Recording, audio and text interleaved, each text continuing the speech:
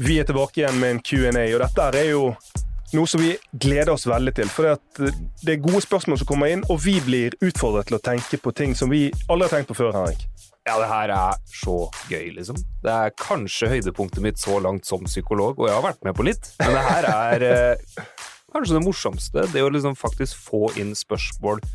Og også vi skal jo komme til historier også, folk byr jo på seg selv. Veldig. Det er jo veldig tydelig at det er gjennomtenkte spørsmål, og så er det situasjoner som folk står i, som de rett og slett lurer på og trenger hjelp til, vår hjelp til. Ja, og her kommer folk til å kjenne seg igjen, det kan jeg love. Så for alle som har tunet seg inn på denne Q&A-en her i dag, jeg vet at livet i 2022, det er travelt. Så da er det jo egentlig bare å hoppe i gang med spørsmålene som vi har fått inn.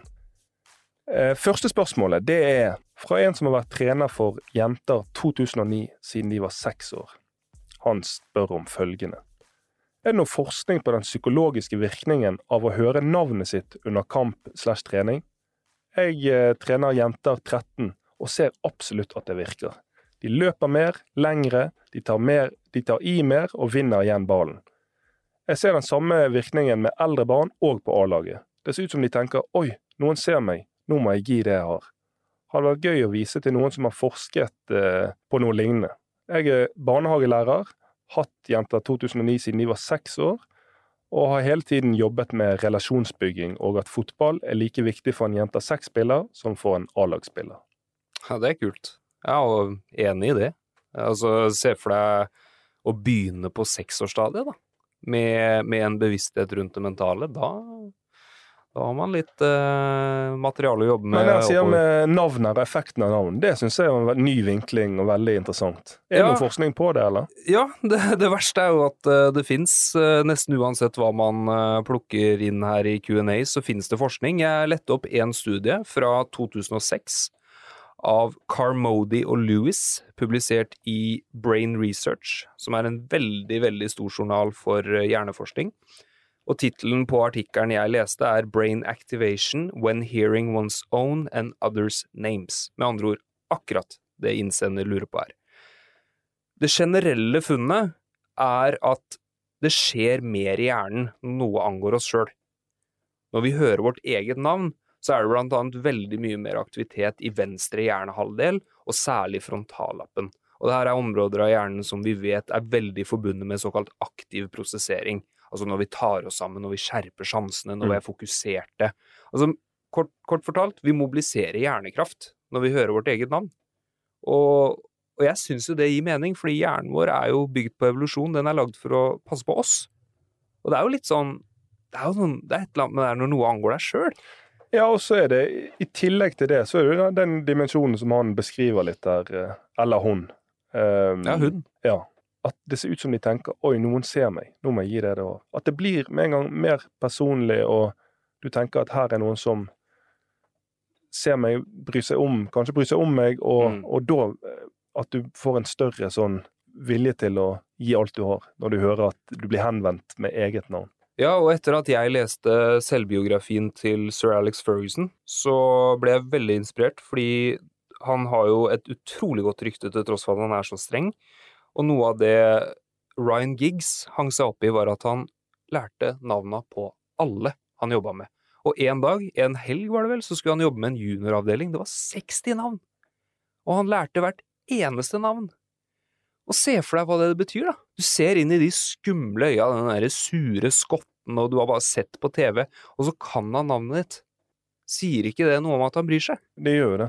Definitivt. Og i stedet for det der som er typisk at det bare bjeffes ut beskjeder. Men med en gang det kommer, og det kjenner jeg meg igjen fra trening, kamp, med en gang det kommer et navn på, så er det på en måte noe mer som ligger i den og bare bjeffer til seg en ordre. Ja, og basert på din erfaring der og den forskningen her, så vil jo et helt sånn konkret tips til fotballkommunikasjon være bruk navn.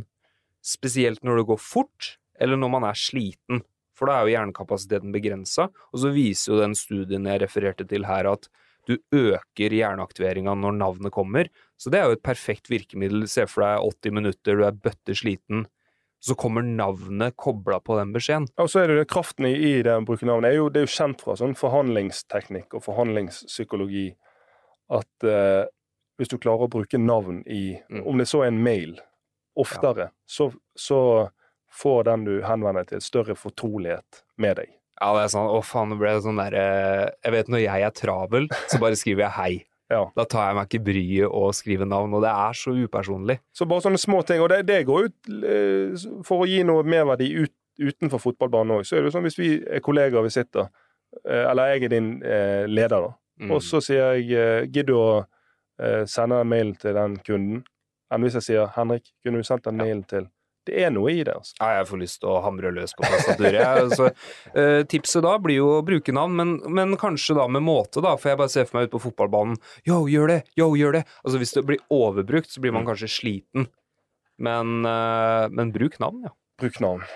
Men dette er jo tydeligvis en trener som ligger langt frem i skoene, så her er det jo egentlig vi som har blitt skolert av hun. Ja, og jeg hadde ikke tenkt på det her, jeg. Jeg mener, jeg har ikke tenkt, det gikk opp en lampe med en gang jeg leser spørsmål, men det er ikke noe som jeg har vært bevisst på i det hele tatt. Ja, nei, jeg skal ikke se bort fra at det er vi som lærer mest av de Q&A-ene her. Da er det altså spørsmål nummer 2 for dagen. Det er fra Jonas Munkvold, lovende trener i Nottingham Forest. Skikkelig bra podcast. Spørsmål til neste Q&A. Er det noen fellestrekk som kjennetegner unge spillere som senere spilte på et høyt nivå, eller omvendt spillere som ikke /sjelden/aldri lykkes? Ja, og det her skal vi jo ha mer av på podden nå. Ja. Vi har jo en debatt planlagt, hvor vi skal samle inn folk fra ulike meningshold og debattere talentutvikling. Men nei, skal vi bare gå rett i gang? Det korte svaret er nei. Vi vet ikke hvem som blir best. Og hvis du skal bli toppspiller, så må du være god. Og da er det jo veldig naturlig å tenke, ok, men da ser vi på de som er gode da, når de er yngre. Men det funker jo ikke. Og der har jo jeg min egen forskning å vise til, at vi så jo på U-landslagsaktivitet for eksempel. Det er først og fremst når de er på U21, at vi ser at ok, nå begynner sannsynligheten for en toppkarriere å øke. Og det er jo ikke akkurat værmelding i verdensklasse da, å si at nå er det fint vær. For når de er U21, så er de jo så gamle. Men med landslagsuttak, så hvis vi tenker utelukkende på det mentale da? Ja, for det er jo litt sånn, da må vi heller begynne baklengs da, ok, du skal spille på toppnivå, da må du være god. Hva skal til for å bli god? Ja, i fotball så er det utrolig lite rent talent. Det er annerledes med litt sånn høydehopp og sånn, men til og med der har det jo blitt veldig, veldig vanskelig å bare leve på talent. Men fotball er så sammensatt, og du må trene. Det er med andre ord trening. Ok, hva slags, og så må du takle press. Fordi det er veldig mye press i moderne fotball. Så da blir jo spørsmålet, hva slags personlighet da, eller mentale egenskaper skal til for å trene bra og takle press? Ja, for det der kommer vi til, for når du sier at er det noen kjennetegn hos de som lykkes, / de som ikke lykkes, og så sier du, nei, ikke som vi vet. Så er jeg totalt uenig, basert på min ikke-forskningsbaserte erfaring. Ja. Og da kan jeg egentlig bare banke gjennom en liste med ting som jeg synes jeg har sett gang på gang med spillere som lykkes og ikke lykkes, og så spesielt har jeg nesten vært en sånn antropolog, forsker i dette Stabæk-miljøet, og sett disse det er et interessant miljø. Og sett disse unge guttene fra de har sin første A-lagstrening. For eksempel, jeg kan godt huske første A-lagstrening til Antonio Nusa, Kristoffer Askild, altså ikke Kristoffer Askildsen, men første gang jeg så de på A-lagstrening, Askildsen og Hugo og disse her, og så har fulgt med på de, og stegene de har tatt, og tingene vi har gjort, måten de har håndtert kraftig motgang. Og så har jeg en annen sånn, en veldig god case, der jeg har, i 2016 røk korsbånd og måtte ned i 2. divisjon, for det var ingen som ville signere en spiller som hadde nettopp operert korsbåndet, og jeg var på utgående kontrakt i Elitserien. Og da var jeg i FK Tønsberg i 2. divisjon, på et nyopprykket 3. divisjonslag. Og da fikk jeg måtte se den andre siden, en haug med spillere som selv mente at de burde være på et høyere nivå, men jeg kunne se så sinnssykt tydelig hvorfor de ikke var det. Så da kan jeg bare blåse gjennom litt sånn erfaringer. La oss begynne med min påstand om ting som kjennetegner spillere som sjelden eller aldri lykkes. Nummer 1, de veldig ofte skylder på alle andre. De tar ekstern kontroll-lokus, som det kalles på fagspråket. De tar sjelden ansvar for tingene som skjer, tar sjelden ansvar for sin egen utvikling, og spesielt når ting går bra, så tar de kanskje ansvar, ja, det er jo sånn, men når ting går dårlig, de møter motgang, så det alle andre sin feil. Jeg så det så tydelig når jeg var på et litt lavere nivå. Og for meg som da hadde vært i over 10 år på et høyt nivå, så var det veldig sånn påfallende hvor stor. Nei, det var ikke snakk om å ta noe selvkritikk. Det var treneren sin feil, det var banen sin feil, det var dårlig ball. Altså, det var en uendelig sånn smørbrødliste over unnskyldninger. Ekstremt mye unnskyldninger hos spillere som sjelden lykkes.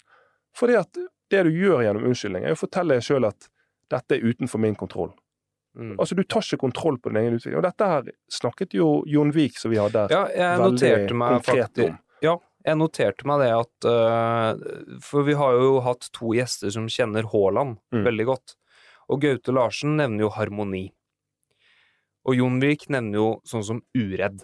Og det her henger jo veldig sammen med et Big Five-trekk som vi tester alle gjester på, nemlig nevrotisisme. Og det har vi jo vært inne på flere ganger. Skal du liksom ut og prestere foran 50 000, og så er du dørgende nevrotisk? Det blir vanskelig. Og så er du inne på ekstern lokuskontroll, altså ekstern det at du skylder på alle andre, gjør det vanskeligere. Og et annet Big Five-trekk er jo planmessighet, altså evnen til å gjøre jobben. Ja, for det er nummer 2 på spillere som ikke lykkes, vil jeg si at de er veldig variable i uttrykket. Altså, de kommer på ene dagen på trening og er fokusert, er våken og er påskrudde. Og så kommer de neste dag og er avskrudd. Nei, for de har hatt en dårlig dag, eller humøret er på topp, eller sove dårlig, sove dårlig, bla bla bla. Sånn, det er veldig sånn opp og ned i måten de kommer inn i treningshverdagen på. Mens de som lykkes veldig ofte, det er de som kommer og er stabil, er den samme hver dag på trening, legger ned det samme grunnarbeidet. Selvfølgelig, de også vil noen ganger ha gode treninger, andre ganger dårlige treninger, men de forbereder seg ganske likt. De har ganske lik inngang til treningene, de har ganske lik tilstedeværelse, og så akkumulerer disse her solide treningene sine over tid til å skape plutselig et gjennombrudd og en god utvikling. Kanskje jeg må moderere meg litt da. Jeg kjenner at jeg blir sånn der forsker, for vi må vite, vi vet du. Og da blir jeg sånn, det eneste vi vet er jo at de som når toppen er de som ikke har sluttet. Ja. Så kanskje jeg må moderere meg at vi har jo noen ting her som antageligvis er forbanna lurt. Det er litt sånn, kan du klare deg uten å være veldig planmessig? Ja, du har jo kanskje visse eksempler på Jon Carew for eksempel da, som kanskje ikke er det beste forbildet når det kommer til forberedelser til kamp, men som kanskje hadde et veldig talent på visse ting, men som kanskje også hadde noen mentale ferdigheter og andre ting som han var veldig god på. Men der mener jeg også at i den utviklingen som fotballen er, når du ser på antall sprinter, når du ser på hva som kreves i 2022 på det aller øverste nivået, så ser du, altså disse Balotelli-typene og Jon Carew, det er lenge siden han var på sitt beste. Det blir mindre og mindre og mindre rom til disse Casano, Balotelli-typene, for det stilles så sinnssykt høye krav på alle fronter, så du har ikke råd til å fly ute på natten. Du ser hvor kort karriere Ronaldinho fikk på sitt aller beste. Du har ikke råd til å leve et ustabilt liv hvis du skal få en lang karriere på det aller høyeste nivået. Ja, og forskninga vi sitter på, det er jo for noen generasjoner tilbake først og fremst, fordi dagens generasjon, den er jo under utvikling. Og så kan vi gå over på ting som jeg har sett hos spillere som lykkes. Og kan vi ta Emil Bohin som vi har der som gjest. Og jeg har trent med han x antall treninger. Og han er veldig sånn, han kunne ha dårlige treninger, gode treninger, men veldig stabil der. Og det fortalte han jo selv i den episoden. For de som ikke har hørt på den, anbefaler på det sterkeste å gå inn og høre på den episoden. Men han sier det at det finnes ingenting på denne jorden nesten som kan få han til å miste troen på seg selv. Og det er også en ting som jeg ser. Samme en Hugo Vettelsen som... Og Ole Sæter. Ja, Ole Sæter. Altså, ja, han er jo kanskje enda bedre eksempel. Ble vraket av Byåsen som 22-åring, og likevel har han klink overbevist, og jeg tror på når han sier det, om at han skal spille sammen med Haaland på landslaget for Norge. Sånn at den evnen til å aldri miste, selvfølgelig selvtilliten går opp og ned, men aldri miste den grunnleggende troen på seg selv. Det er også en ting som jeg har sett gå igjen hos spillere som lykkes. Nettopp for det, sånn som du sier, at de holder seg på hesten år etter år, og til slutt så kommer det et gjennombrudd. Jeg hører jo du er inne på veldig mange ting som vi kjenner fra forskningen her, sånn som det med å ta ansvar, ha selvtillit. Problemet bare at det her forklarer ikke veldig mye varians, fordi du finner alltid unntak. Ja, ja. Du finner alltid den som kanskje ikke hadde trodd han var ung, men så fikk han det. Eller så var han jævla nevrotisk og skremt, og så fikk han kanskje litt hjelp med det mentale. Og det jo den gode nyheten her, at det rom for veldig mange typer i fotballen. Som du inne på, så det kanskje litt mindre rom for den biasen nå enn før, og det bra, men det rom for mange. Men det nok noen ting, hvis du som hører på har lyst til å utvikle andre eller deg selv, så det nok noen ting som jeg var inne på her, som du kanskje bare må legge deg i sela på i dag, hvis du skal ha sjans. Så det var altså fra Jonas Mungvold, lovende trener Nottingham Forest, og da tipper jeg at han en som vi også kan lære veldig mye av når han har kommet seg så langt. Ja, veldig spennende, og han fikk jo den runden her med seg selv etter en av våre episoder, og jeg hører jo selv på meg selv at jeg reflekterer jo og lærer noe jeg å oppdatere meg. Neste spørsmål, tror det må bli siste spørsmål i denne Q&A-en. Det fra Kristoffer Markeng. Han omtaler seg selv som en ivrig fotballfan. Han spør, og dette et ganske stort spørsmål, så her det bare å feste setebeltene. Hva de viktigste faktorene for å skape en god prestasjonskultur? Her det bare å begynne på å skrive bok, Henrik. Ja. Bibliotek. Det finnes jo en egen bibliotekseksjon på alt som går på den slags... Nei, det her kom jo veldig opp, husker jeg, når The Last Dance gikk på Netflix. Ja, det var også den dokumentaren om Chicago Bulls, når de var på sitt beste, og spesielt om Michael Jordan. Ja, og de ble jo da Michael Jordan kom inn, så ble jo Bulls kalt a traveling cocaine circus. Altså et reisende kokainsirkus, for det var altså en festkultur uten like. Og greia var jo at det var jo en del rart i den gruppa, og det var ikke minst veldig høy temperatur, og veldig sånn der hard stemning, spesielt fra Jordan. Han var veldig tøff, veldig sånn der come on, og det var mange som lurte på det der med hva slags kultur det her liksom. Og vi her i Norge, vi veldig glad i å snakke om samhold. Og det litt sånn, alle må ha lyst til å føle seg en del av det, og vi skal stå sammen, vi skal backe hverandre. Og det en komponent av prestasjonskultur, for først må vi jo bli enige om hva det for noe. Men problemet at en gruppe med bare samhold, det kan fint være en koseklubb. Jeg husker under studietida så hadde vi noen jenter i klassen som lagde strikk og drikk. Og de møttes, og de strikka, og de drakk. Men det ble ikke noen NBA-titler på det. Nei, og ikke så rette masker heller. De ble jo bare skjevere og skjevere utover kvelden. Men de hadde jo kjempebra samhold. Og akkurat det der, unnskyld avbryte, men jeg må jo innrømme, når jeg spilte i Brann 2008 og 2010, så de gikk jo ikke sånn som vi ønsket på banen. Men fy faen, for en god festkultur vi hadde. Litt for god, sannsynligvis. Sånn at det der med at det god stemning blant spillerne og i garderoben, det jo ikke noe automatikk at det bidrar til en god prestasjonskultur. Det kan være en fin, ja, vi har et bra miljø, men det jo ikke nødvendigvis en god prestasjonskultur. Ja, det akkurat der jeg tror vi kanskje bommer litt spesielt i Norge, for vi litt sånn, det skal være dugnad, og det skal være hyggelig, og det flatt, og det flat maktstruktur. Det jo vel så viktig hvis vi snakker om samhold, at her vi sammen om et mål. Altså, hva det vi skal oppnå her? Har vi en visjon? Har vi noe felles? Men det andre som kommer inn, som, hvis vi skal snakke om prestasjonskultur, det jo et prestasjonsfokus. Altså at vi setter en standard. Har vi noe krav? Får det noen konsekvenser? Ja, hva vil jeg si, for eksempel fra den dokumentaren om Michael Jordan der, eller har du noen eksempler på dette med standarder? Nei, det vil jo være at du ute av laget da, hvis du ikke leverer. Og at han, spesielt Jordan, ikke gir deg ballen. Hvis du ikke legger ned det arbeidet som trengs på trening, stille forberedt og kan levere. For det en ting som, det jo sånn, han var jo i den prestasjonskulturen til Chicago Bulls, vil jeg si at han var definisjon på en sånn bjellesau. Han gikk foran, og så sier han jo dette her på en veldig god måte, og begynner han faktisk å grine. Så sier han at, ja, jeg var tøff, men jeg stilte aldri krav til andre som jeg ikke stilte til meg selv. Og så det da en video av de løper intervaller, og han ligger en halv eller en hel banelengde foran alle. Så det jo litt med sette standarden for han som en bjellesau, han setter en standard som for de fleste dødelige usannsynlig høy, men bare det at de andre strakk seg etter den standarden gjorde jo at Chicago Bulls ble ekstremt gode. Ja, og det jo den eneste gangen jeg har sett den serien 2 ganger og lagd workshops på den og snakket om den i hjel, og jeg tror det den eneste gangen i løpet av serien hvor han gråter. Og det tror jeg fordi det der så viktig for han. Og det jo ren konsekvenstaking. Ok, hvis jeg skal ha disse verdiene, snakke sånn, ja, da må jeg leve opp til det. Og det jo litt sånn som du sier, han en bjellesau. Hvorfor Jakob Ingebrigtsen verdens beste løper da?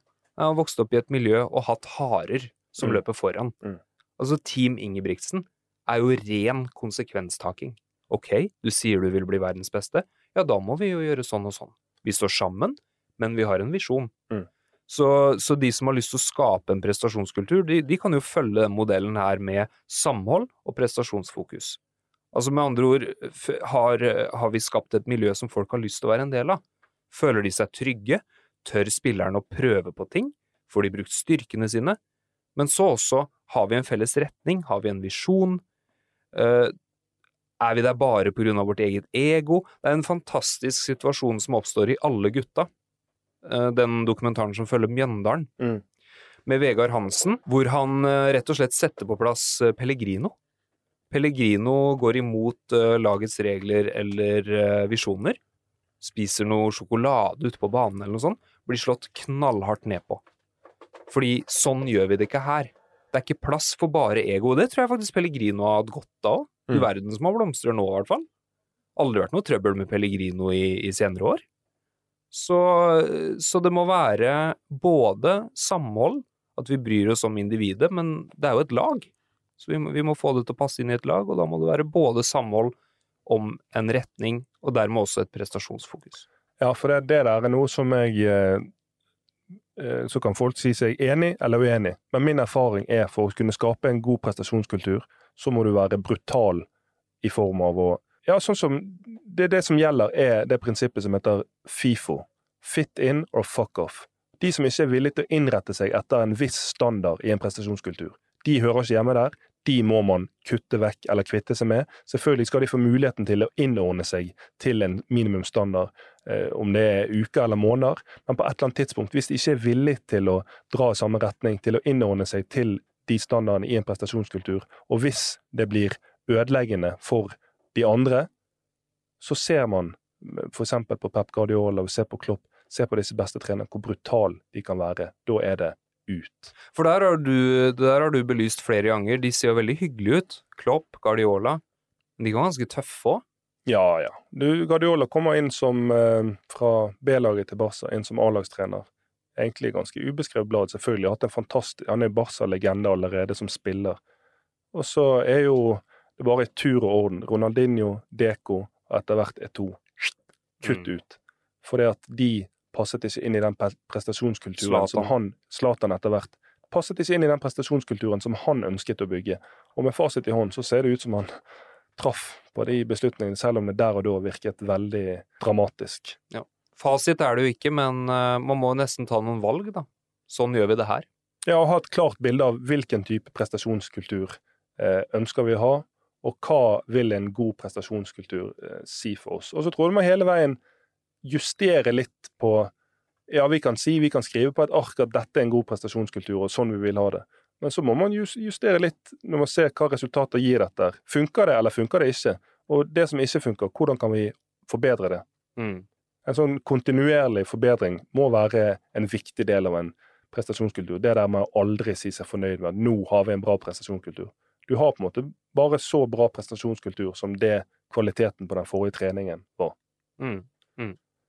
Da runder vi av denne Q&A, men disse her Q&A-ene her, de gir oss så mye, og forhåpentligvis gir de som hører på så mye, at de kommer vi til å bare fortsette å spy ut i tide og utide. Ja, så lenge kvaliteten såpass, og igjen, det bare å sende inn spørsmål eller kommentarer eller en historie til oss på Instagram for eksempel, kan kommentere på det vi legger ut, kan sende som direkte melding, Twitter. Ja, vår Instagram jo da Fotballhode, og så kan du også sende inn spørsmål til oss enten på vår personlige Twitter, enten som et innlegg, eller som en DM direct message, og så skal vi prøve å få besvart alle de spørsmålene vi klarer. Nå kommer det flere og flere gode spørsmål etter hvert, sånn at vi printer ut og besvarer de etter beste evne. Og så har vi jo en drøm, Henrik, om å kunne invitere våre trofaste lyttere etter hvert til en sånn live Q&A på et tidspunkt når vi blitt stor nok til det. Det I planer å gjøre noe sånt, og håper at de som hører på her interessert I det, at vi kan få til noe med akkurat dere også. Yes, takk for oss.